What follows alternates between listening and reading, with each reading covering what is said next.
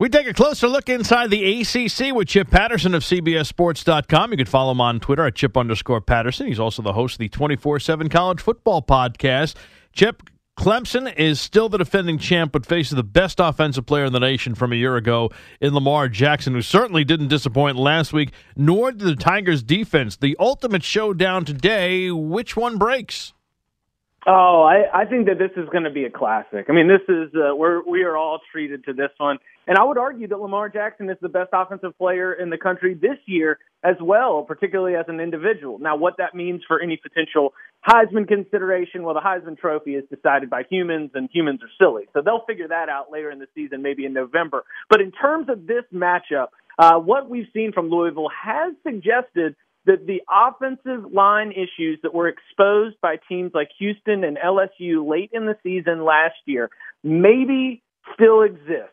And when you compare that to a Clemson defensive line that totaled 11 sacks against Auburn, and that seems to be growing even stronger as with Christian Wilkins, Dexter Lawrence, Austin Bryant, Cleveland Farrell, they're big, they're strong, they're fast, they're deep, they're tenacious, and I've got to think that they're going to be able to do a great job of applying pressure and making Lamar Jackson beat them with his feet, extending plays. Now, what we have seen from Jackson is that even when he gets some pressure, like we saw against North Carolina, he is still strong enough to evade that pressure, and he has developed a good sense of being able to keep his eyes down the field to connect with a wide-open wide receiver like a Jalen Smith.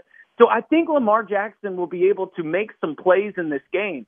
Rich, I think that ultimately it's going to be decided by game flow. A year ago in Death Valley, I was in there. It was an incredible atmosphere, and Clemson's defensive line bottled Lamar Jackson up early. They were up 28-10, totally dominating in every facet of the game, and that's when Lamar Jackson started to lead the comeback. Of course, it finishes with Deshaun Watson, Lamar Jackson. They're going back and forth, and Louisville ends up 1 yard short on fourth down, driving like they're looking like they're going to steal the win.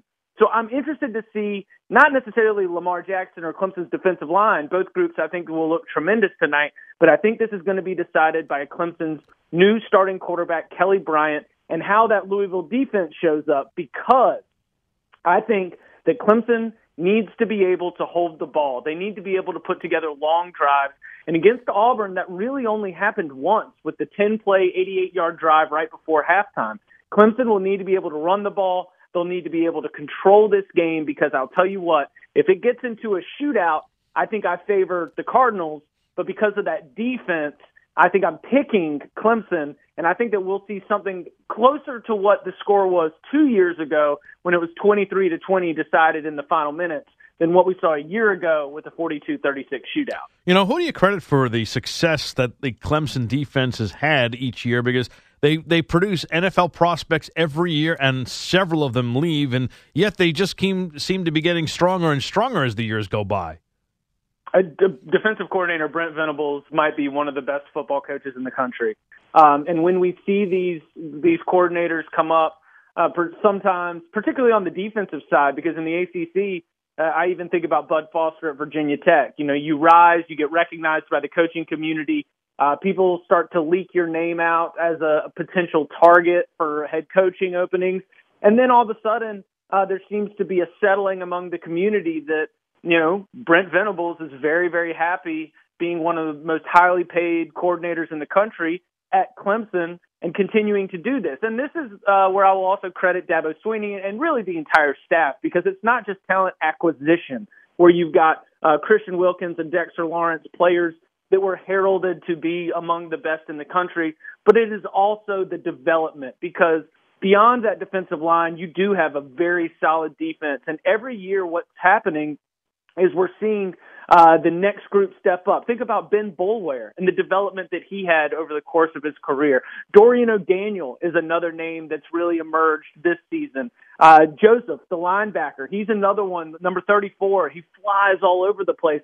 And often what happens is they come in, some of them early enrollees, they might even redshirt their freshman year, and by the time they finally get onto the field, they've spent 2 to 3 years in this program, and all of a sudden, what were 3- and 4-star players are playing at a 5-star level, and that entire defense, so well coached, so fundamentally sound. And again, it is talent acquisition, but it's also talent development. And as long as Dabo Swinney and Brent Venables are in place, I see no reason to think that it's not going to continue for a long time. Talking with Chip Patterson of CBS Sports.com, also the host of the 24/7 College Football Podcast. And you can follow him on Twitter at Chip_Patterson. A big topic of conversation this week, Lamar Jackson's NFL prospects, obviously prompted by the 6-touchdown performance. Where do you stand on him, though, as a prospect?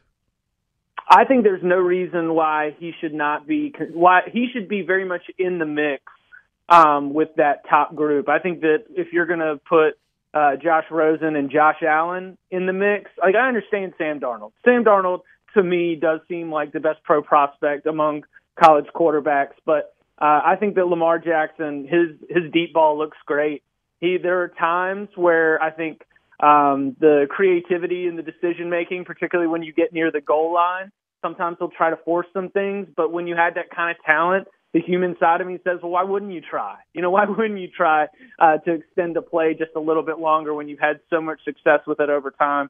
I think that right now, he's being looked at as someone that is a definitive tier below those first 3 or 4 quarterbacks, and I think that you've got to look at him realistically in that group. Again, he might not be Sam Darnold, but I think that I would take him over Josh Allen or Josh Rosen. The start of the season looked so promising for Virginia Tech offensively, but the offense regressed a week ago. Was it just a matter of playing down to the competition? I don't think it was playing down to the competition. I think you've got to factor in a little bit of a drop-off following what was a very emotional, hard-fought Sunday night game against West Virginia, a rivalry game. You're going up against Delaware. And the offense, it looked a little disjointed. Justin Fuentes said as much after the game.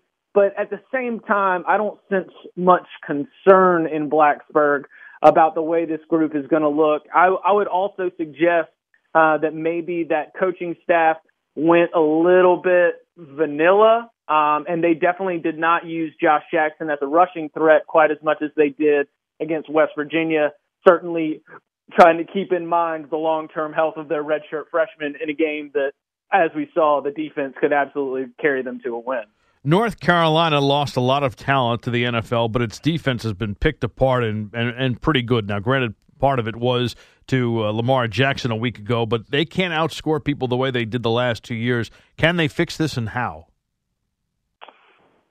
They've had a system and they've stuck to it. And Larry Fedora's offensive system took them to an 11-win season and an ACC Coastal Division title. But it's also been a team where ECU was able to come into town or ECU was able to score 70 points on them. This is kind of what you signed up for. And when everything's clicking, then it all works together. The offense is scoring touchdowns. You put stress on the other team. You make them a little bit more one-dimensional, and then all of a sudden you're able to get some stops. You force some turnovers. I think that because some of it is the instability at the quarterback position, Chaz Surratt and Brandon Harris have both shown glimpses that have been good, but I don't think it's been anything close to consistency. They've had some turnover on downs. They've had long drives end in mistakes. This is a whole picture type thing. There are individual players like a Jalen Dalton on the defensive line, Andre Smith at linebacker, MJ Stewart in the defensive backfield that are very good. And right now those players are saying that it's a communication issue. We'll see. I think that this is not going to be an easy fix. I think that it's a whole team situation where once the offense gets clicking, then it'll make things easier on the defense. And then all of a sudden we'll see North Carolina in a position where they will be able to fight for a bowl position once they get into conference play. But let's be honest, the expectations when you lose that much NFL talent is that there's going to be a little bit of a step back. And I think that step back put North Carolina, right at that, about expectations of about 6 wins and hoping to get in a bowl spot and build for next season. We take a closer look at the Pac-12 with Chip Patterson of CBS Sports.com, also the host of the 24/7 College Football Podcast, and you can reach him on Twitter at Chip_Patterson. Stanford USC from a week ago. Bryce Love looks very good so far, but how much does Stanford need to get more out of its offense? I think that the offense was really, really stressed by the fact that they were getting whooped up. I mean, they got whooped up on by USC's offensive line, and that is a credit to USC's offensive line, which looks very, very strong, paving the way for Ronald Jones and Stephen Carr, who I consider one of the best running back duos in the country. But it's strange, we've talked a lot about Stanford after Christian McCaffrey, but the USC loss showed me that the player that is missed the most in terms of an NFL player who's no longer with the Cardinal is not Christian McCaffrey, but it is Solomon Thomas, because that defensive line was not able to apply pressure on the passer, and they were getting pushed around in the trenches. I think Stanford has a tremendous secondary, but for the first time in a long time, the defensive line is not a strength. And I don't know if that's going to be a schematic issue. I don't know if that's a group that needs to get stronger over the course of the season, but that was alarming. And I think that as we look forward at the rest of the Pac-12 season, and as we look at Stanford as a team that I still consider to be good enough with Bryce Love, with an offense that I think can go in and put up 30 to 40 points a game, I think it's going to be very, very important. It's going to be critical that defensive line improve over time, or at least have better performances than it did against USC when it was just really pushed around. Again, not something I'm used to seeing at Stanford, but it could be a credit to USC. We'll certainly see this week as they go up against San Diego State, another team with a very good rushing attack. So this will be a big test for them, and I'm curious to see. I will be making my judgments on Stanford as a potential Pac-12 title team based on the way these next couple weeks go. On the flip side, USC, they had such an easy time offensively. Sam Darnold completing his first 11 passes and 21 of 26. You mentioned the running back core. Just how good is this offense? They're great. I mean, and Deontay Burnett at wide receiver looks like he's finally coming along. One of my big concerns coming out of the Western Michigan game was the fact that this mostly unproven wide receiving core was not going to be ready to step up. They've got a lot of talent, but this is the first time that a lot of these guys have been asked to step into these kind of roles after losing a lot of receptions from the last couple of seasons in the previous receiving core. So Burnett's ready to play.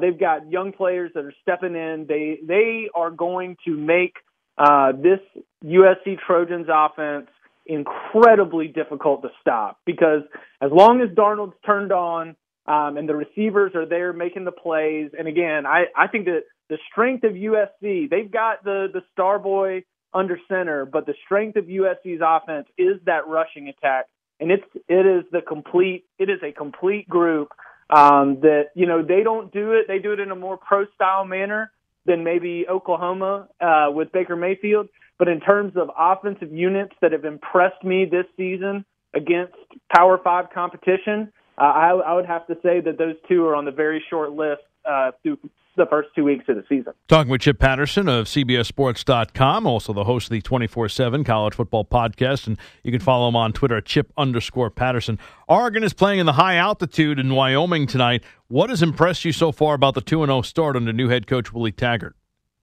How many young players are getting burned right now? Thomas Graham, true freshman defensive back, had a great performance last week.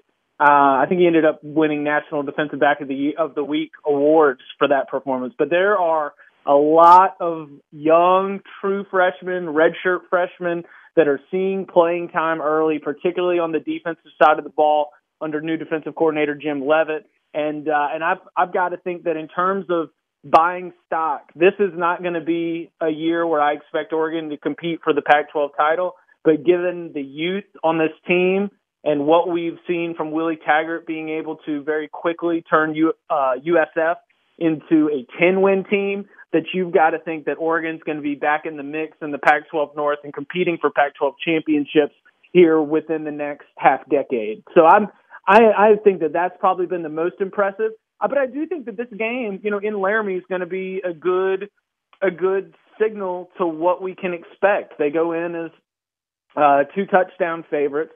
You're going up against Josh Allen, one of those highly touted NFL draft type prospects, and Justin Herbert, only a sophomore. He's looked good so far, but this will be another great spot for him. I love their rushing attack. Royce Freeman's been around forever, and he's just been so consistent.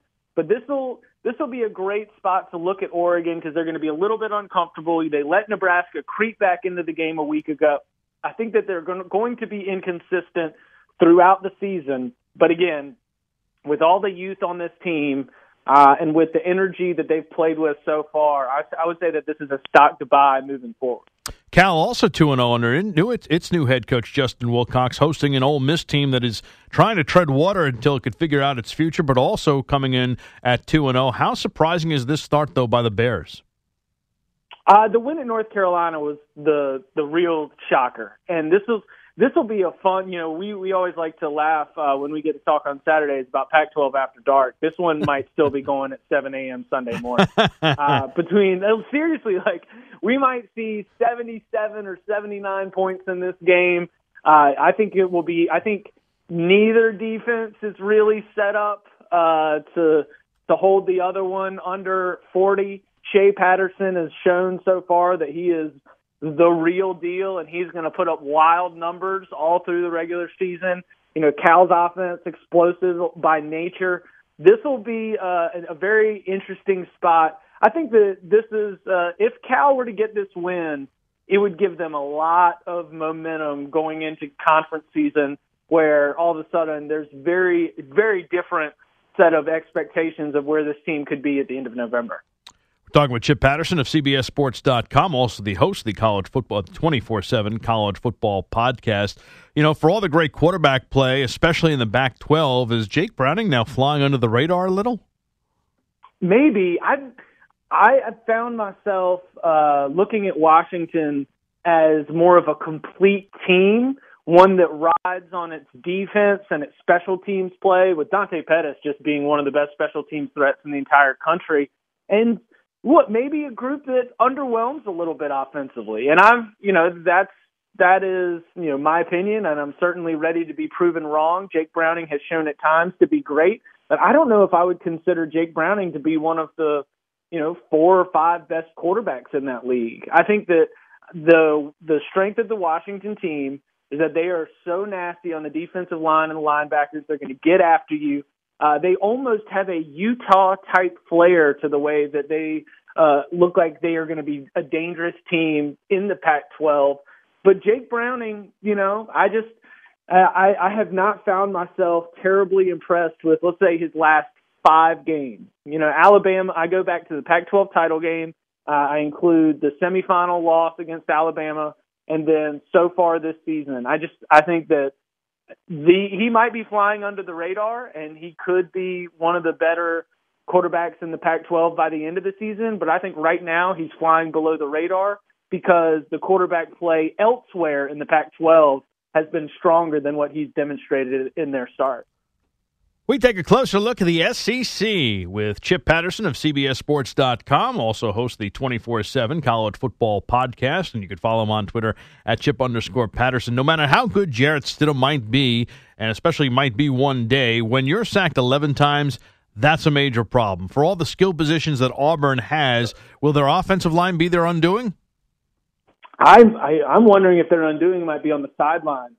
Going back and reviewing that game, Jarrett Stidham did not have the way the game was schemed up. From my eyes, upon review, he had something that was not a recipe for success. Clemson was more than happy to let Auburn take small shots, little like out routes, 5-yard passes were there, but there was a lot of slow developing plays, a lot of deep routes. And when you're dealing with a defensive line that is not going to be held back for many seconds, then these slow developing plays with long routes down the field, that's not a way to keep your quarterback upright. So I'm looking at, we spent a long time last season talking about Auburn's offensive scheme and who's calling the plays. Is it Gus or is it Rhett Lashley? Now we've got Chip Long in the mix, and Gus makes headlines in the offseason saying Chip Long's going to call the plays. But then all of a sudden during these games, you're watching the Auburn offense go, and you can't help but wonder with a savant of college football like Gus Malzahn is and has been in the past, you can't help but wonder what his influence is on the offense, whether he's calling the plays or not. And then when things just look disjointed, again, reviewing that game, I think that Auburn's offensive line is good and will be fine. I just think that in that matchup, it was not, particularly in the second half, it was not very impressive looking at the way Auburn was trying to attack a Clemson defense that seemed to have had them figured out. Georgia limited Brennan Wimbush last week and bottled up the Notre Dame running game. Was that one of the more underrated storylines from their win last week? Oh, I mean, for me, it was the storyline. I think Georgia's got between Bellamy, Roquan Smith, Lorenzo Carter, they're well coached. They've got great recognition. They're freak athletes. Their closing speed is incredible. They flexed their muscles in that game, and they whooped up on a Notre Dame offensive line that had first-round NFL draft picks there with Matt McGlinchey and Quentin Nelson. They showed in that game that Georgia can win the SEC East with that defense and the running combination of Nick Chubb and Sony Michel. Jacob Eason, Jake Fromm doesn't seem to matter, in my opinion, because they can run the ball, play tremendous defense, and that is going to be enough because that group in that game was one of the strongest performances I've seen from an SEC East team all season. South Carolina is off to a solid start. Do you have high hopes of the Gamecocks having a breakout season for Will Muschamp? If they win here, I'll feel a lot better about it. They come back home with a lot of confidence after winning in Columbia, Missouri, of course. And this Kentucky team that I haven't quite figured out yet, that if they take care of business, they're about touchdown favorites at home. If South Carolina is able to get a good push up front on defense, if Jake Bentley continues this hot streak, Rico Dowdle can run the ball, Deebo Samuel comes up with some big plays, then I'm going to start taking South Carolina seriously. This is a game where we look at the Gamecocks, and as you're trying to sort out the SEC East between the top half and the bottom half, if the Gamecocks take care of business, then I'll start feeling a lot more comfortable calling them one of the top 3 or 4 best teams in that division. Talking with Chip Patterson of CBS Sports.com. You can follow him on Twitter at Chip_Patterson. Also check out his podcast, the 24/7 College Football Podcast. Florida and Tennessee being played in the Swamp with both really needing a win. And, of course, Tennessee has lost safety Todd Kelly Jr. now. Which way does this one go today? I've got Florida here, but I don't feel very comfortable with it. It's a strange game where it seems as though both teams, and particularly both coaches, there's a lot more to lose than there is to gain, where a loss just really brings out some frustration, particularly on the Florida side. A year ago, you've got 11 straight wins snapped in a weird and wild way by the Vols in Knoxville. This is the home opener in the Swamp after canceling last week's game because of the hurricane. If Tennessee comes in here and gets a victory and Florida's offense does not look markedly improved from the way it looked against Michigan in the season opener, then this is going to get very ugly and weird and strange. So I'm thinking that Florida, with all that time and again, you have to consider they didn't spend all of this time preparing for Tennessee. There were matters of life and family that you had to take into consideration. But I think that Florida will come out. I think they will look much better on the offensive side of the ball. I think that some of the players like a Tyree Cleveland really shows up in this game. A very strong wide receiver for Florida. I think Felipe Franks will play better. And I think Florida will win. But a lot of that is because if Tennessee does come out with a victory here, then things are going to get messy in Gainesville. And honestly, for a team that has made it to the SEC championship 2 years in a row, it is strange to see so much discontent among the fan base. But when you hire a coach with an offensive pedigree and the offense doesn't seem to look much better at any time during his tenure as a head coach. I do understand that side of it. Couldn't agree with you more. As we talk with Chip Patterson of CBS Sports.com, LSU's defense has allowed just 10 points in 2 games so far. Get a little tougher test tonight with Nicky Fitzgerald and Mississippi State. But Arden Key's return, how much does that spark the Tigers? I think Arden Key will flash. I think he'll have a couple moments. Like, you might have a forced fumble or a big time sack on third down. But when you miss spring practice, you have off-season shoulder surgery, you aren't full go through camp, and all of a sudden you're going to come back this week. I just think that there's a conditioning issue that's going to prevent him from being out there as a superstar. I could be wrong. He's a freak athlete, and he's a tremendous football player. But I think that there will be a moment or two where you sense Arden Key's presence, but it's not going to be throughout the whole game. But when you're dealing with a playmaker like Nick Fitzgerald, you'll take every fast twitch muscle that you've got on the roster to be able to try and stop him. For Mississippi State, this might be the biggest game of the season. You know, they're about to go on the road back-to-back at Georgia, at Auburn, or maybe at Auburn, at Georgia. But in either way, those are 2 very tough games to play on the road. This is at night. We're going to have the cowbells. The LSU-Mississippi State game in the last 3 years, I think it's 2 points, 3 points, 5 points. These games have been close. They've been very, very tight. I think that Mississippi State knows that if you are going to have a special season with a player who has proven to be a very, very special quarterback, particularly in Dan Mullen's offense, then this is a game you got to come out and win. This is a moment for Todd Grantham, the new defensive coordinator in Starkville, to bring that Mississippi State defense to play, because this will be a spot. This is one of the upset watches for a lot of people to see if LSU, which, yes, has been able to dominate its opponents, particularly with its defense, but also has played some pretty poor offenses. So I think that we're looking at a Mississippi State team that has a tremendous opportunity to have one of the signature wins of the season. And we're looking at LSU to find out that when you are tested with a unique playmaker and a unique offense like what Mississippi State has with Nick Fitzgerald, are you going to be able to ride that defense